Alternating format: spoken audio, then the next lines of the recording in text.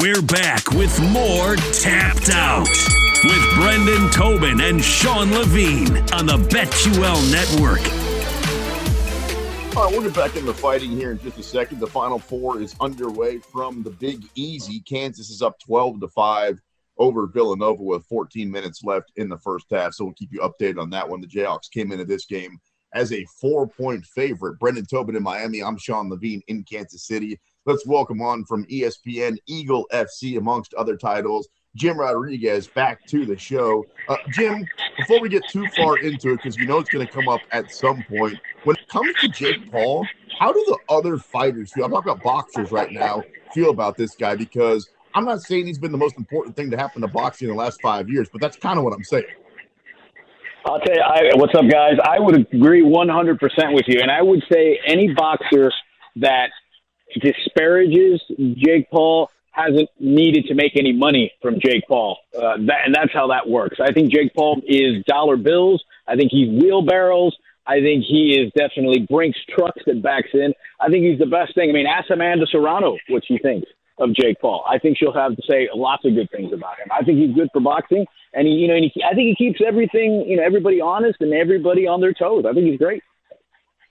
Jim, good to have you on again, man. So the biggest news, I think, this week, we finally have George Kambosos' next title fight. There was a lot of talk it was going to be Vasily Lomachenko. Obviously, what's going on with Ukraine, Lomachenko bowed out of this one, so it ends up being Devin Haney.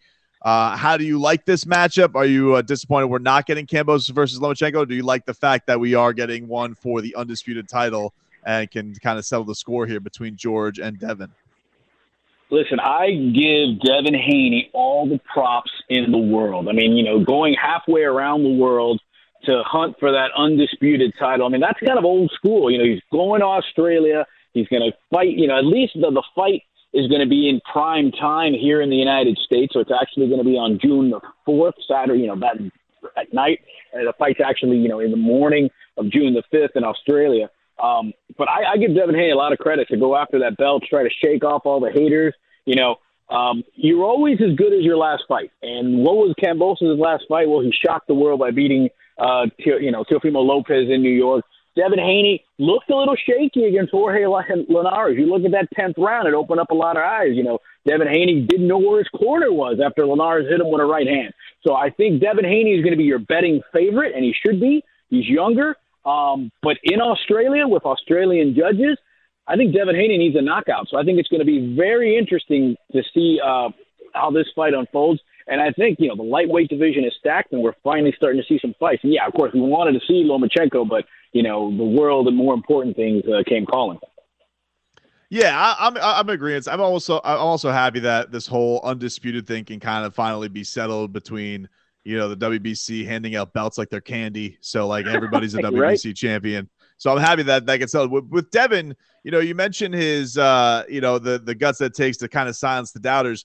It's been a lot, I would say, out of the lightweights. He gets the most comparisons to a young Floyd Mayweather, but he did show some vulnerabilities, like you said, against Linares. Do you think that was a case of him wanting to show that he is a more exciting fighter? And do you think that he's mature enough to, I guess, eradicate some of that in a fight like this? Like, what do you think he learned from a fight like that in Linares, where he didn't really cap it off probably the way he should have?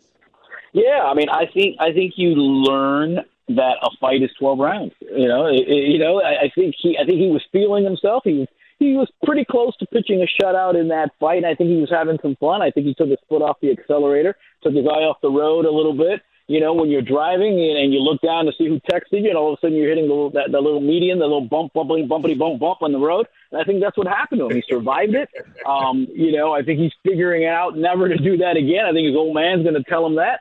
And I think the fascinating part to me about this is Devin Haney needs to go to Australia and put George on his butt. He needs to win that decisively, because if this thing goes to the judges, he's not winning it. And to give you further how much Haney wants this fight, if Haney should go and beat Kambosos, they've got a rematch clause, and it's back again in Australia. So Haney gave him everything for this title shot. Which matchup are you looking forward to more next week as far as a return is concerned? The return of Gennady Golovkin, getting to see Triple G back in action, or Ryan Garcia? We haven't seen Ryan Garcia in a hot minute. he's I mean, a heavy fan. I think he's like minus 1450 in this fight coming up next week. Yeah, it's ridiculous against Emmanuel Tago. But who is return are you more excited for, Jim? Well, I think, all Ryan Garcia does is create even more competition at lightweight in the 135. So I think that's good for boxing, because all of a sudden, if Ryan Garcia can stop feeling sad, and I'm not trying to make fun of the guy, I'm just saying if he can just get his stuff together, and all of a sudden you've got him, you've got Haney, you've got Kambosos, you've got Tank Davis, you've got all of these great guys that are going to make 135 the new 168. So I think that's only good for boxing. Triple G, I want Triple G to play to look good, because we want to see that Canelo fight in September. If Triple G looks awful, we're not going to see that Triple G fight in September, that Canelo fight in September. So really, for me, I'm hoping more for the division and for the sport for Ryan Garcia to look good. When do we get to the point when it comes to that Triple G Gennady Golovkin fight where it ends up being too late, like we saw with Pacquiao Mayweather? I think we're there. I think we're pretty close. I mean, if it doesn't happen, Mexican Independence Weekend, which is in September, I mean, if we're going into, I think maybe if it doesn't happen by Cinco de Mayo 23, I think the ship has sailed, because at that point, let's see them play video games of each other when they were in their prime, and maybe that would be more compelling than seeing these guys get in the ring. Because at this point, I don't think we need to see Triple G in the ring much longer, much past Cinco de Mayo next year. Jim, we've been hearing a lot more talk from Errol Spence that he seems more willing to fight Terrence Crawford, especially if Terrence ever does decide to sign with PBC. He's coming up in a couple weeks against Yordenis Ugas. Obviously, down in Miami. He got the key to the city recently after his win over Manny Pacquiao. So these two are squaring up. Do you think that Ugas has any chance? And if he doesn't, if Errol Spence does pull off the win, will we finally get Terrence Crawford versus Spence by the end of the year? Well, just looking at the books, I mean, Ugas plus 340 in that fight, while Spence is minus 465. So the books tell you everything you need to go from there. I mean, listen. Again, you go by what was your most recent fight, and Ugas retired Manny Pacquiao. He was as dominant as anyone could have expected.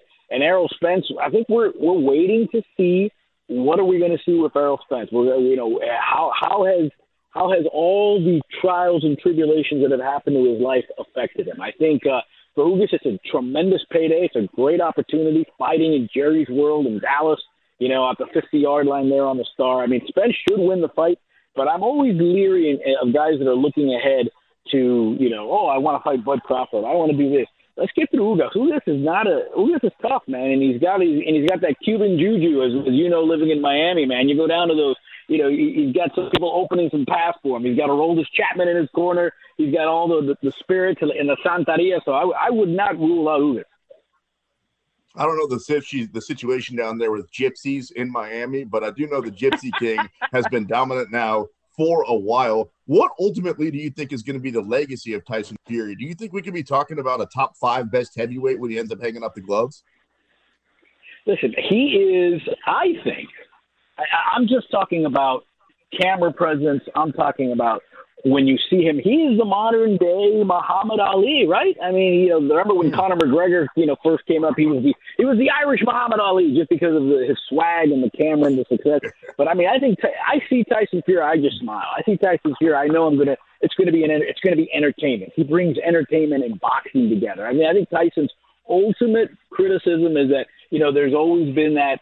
Not ducking guys, but waiting and waiting and waiting. So it just takes a long time to see him get in the ring. We're going to see him, at the end of this month in London, and maybe get that heavyweight wheel going. I think Tyson's got at least two, this fight, and he's got to fight. I don't know if it's AJ or if it's Usyk, but he's got at least 2 more fights coming up, and I'm going to miss him because I think he's amazing. And and for me, he's the champion of the fat guys. I see him, and I'm like, yes. Not that I could ever do that, but damn it, the fat guys win when I see Tyson Fury. It has been the years of the bad body between him and Andy Ruiz, both hosting the belts. The dad bods win. On the other side of that bracket, though, we did get from the news from Usyk. He is going to get into training camp for his fight with AJ. how much does that worry you? Like, Lomachenko, he bowed out of the Kambosos fight. Usyk is going to go and train while he's got his country under attack. Does that worry you for the man who has more heavyweight belts than anybody right now, focusing for a rematch against Anthony Joshua, even though he handled him pretty easily the last time around? Any trepidation about what it can mean for Alexander Usyk when he takes on AJ again because of everything going on back home for him? Yeah, I mean, the fight, if we keep thinking, or we keep hearing around September, maybe October, so he would get a proper training, get those 90 days in to do it, because we're not even in May yet, we're barely starting April, so I think he'd be able to get in there and train. Sure, if all of a sudden world events change and things get really scary, things get really weird, yeah, that's always a possibility, because that's stuff that's out of his control. I mean, Usyk's the kind of guy that to me seems like he's very self-motivated. He's got a fury in the sense that he knows how to have fun, he knows how to give sound bites, he knows how to play, but he knows how to focus. So I think he's fine. I think, and I think Anthony Joshua is, to me, paper champion, glass chin, whatever you want to call it. I think he's a great, spokesmodel for underwear as opposed to getting in the ring and fighting. So I think he's a good guy to come back with. We saw what a motivated Anthony Johnson did against Andy Ruiz, but I also don't see Usyk showing up to the rematch with a dad bod like Andy Ruiz did. But I think there's always that unknown if all of a sudden things take a turn for the worse in the Ukraine. But I think he'll be ready. I think he'll be able to put that aside, and he'll be ready. And if there's even more motivation to fight for your country and give people hope and give people, sort of a light at the end of the tunnel, I think Usyk can provide that. Jim Rodriguez from ESPN. Also, Eagle FC, before you get out of here, anything new with the promotion out there with Eagle? Well, May 20th is our next event here in Miami and on the FlexCast app. Main event, Junior Dos Santos against Jorgen De Castro, which is fun. And then a great co-main event in that you've got Hector Lombard from Bellator fame going up against Thiago Silva, guys that, know each other, trained with each other. So you got some veterans there. It's going to be fun. It's going to be guys that like to throw some hands, and it's great. It's going to be great to see Junior Dos Santos back in the cage. Great stuff as always. We love having you on, man. We'll do it again soon. Thanks for your time. Anytime. And by the way, kudos to your producer who said, hey, no cursing and no cussing or I got to boot you. So he got me right on point. So, fellas, I like you guys are running a tight ship over there. Dude, if you would have heard the potty mouth of Calvin Cater, you would understand why. He almost got the entire network kicked off the air. So we appreciate it. Well, I almost want to show my age, but I almost just want to go leave and say, booger. Thanks, man. That's Jim Rodriguez, ESPN, Eagle FC, joining us here on Tapped Out. I don't know if you're paying any attention to this. So Jake's out there in Philly, which is the home of Villanova. I'm here in Kansas City, 20 minutes outside of Lawrence, Kansas, the home of my beloved Jayhawks. Right now, with 9:28 left in the first half, Kansas, this is what I call an old-fashioned, passionate ass-kicking. The Jayhawks are putting it on Villanova right now, Jake. 26-11. I'm not great at math, but at this pace, Katie's going to win this game by about 60 points. Yeah, I think the last time I checked, Agbaji and McCormick were like a combined 9 of 10 or something like that. Go. Pretty hard to win. I will take issue with one thing you said. They are not a Philly team. They're a Philly area team. This is a point of much contention of Philadelphia fans. It's a big hot topic. So sounds like a guy that might have gone to school to Temple. Is Temple really in Philly? Temple is in the heart of Philly, as is like LaSalle, Drexel, Penn, obviously. So like all the big five schools kind of look at Villanova and are like, you're not really Philly. All I know about Temple is they lumped Miami with Al Golden. Terrible. Temple football. Dude, for a couple of years. Don't bring up Miami around me because what was his name? Who was the coach of the Hurricanes football program? Jimmy Johnson. Mario. Talk about Manny Diaz. Manny Diaz signs up for Temple. Wish you guys would have just kept him. We honestly, dude, you should take a look at that program. We need him. Jake, didn't you say when you were at Temple that the football program was good? It was really good. That was when they were, I think, 15 overall going up against a top 10 Notre Dame team. Halloween, the city was buzzing like I've never seen it for a Temple football game. College game day came to Philly. I forget exactly where they were, but an incredible experience, which is completely out of the norm for like any Temple student. If you picked out any other year, really, it's all about basketball. But yeah, Temple football, Matt Rhule, my guy. Dog, I don't mean to steal your thunder, but when I went to KU, they won the Orange Bowl. Ooh, Kansas football won the freaking Orange Bowl. Unbelievable. Oh, by the way, they also won the national championship that year in basketball. Mario Chalmers hit a big shot. And speaking of KU basketball, they are bludgeoning Villanova right now by a dozen, 28-16. We'll keep you updated on that game. The Jayhawks came in as a 4-point favorite. We got to tell you who we think the greatest UFC fighter is of all time. We got our call-outs, and then we tap out right here on the BetQL Network.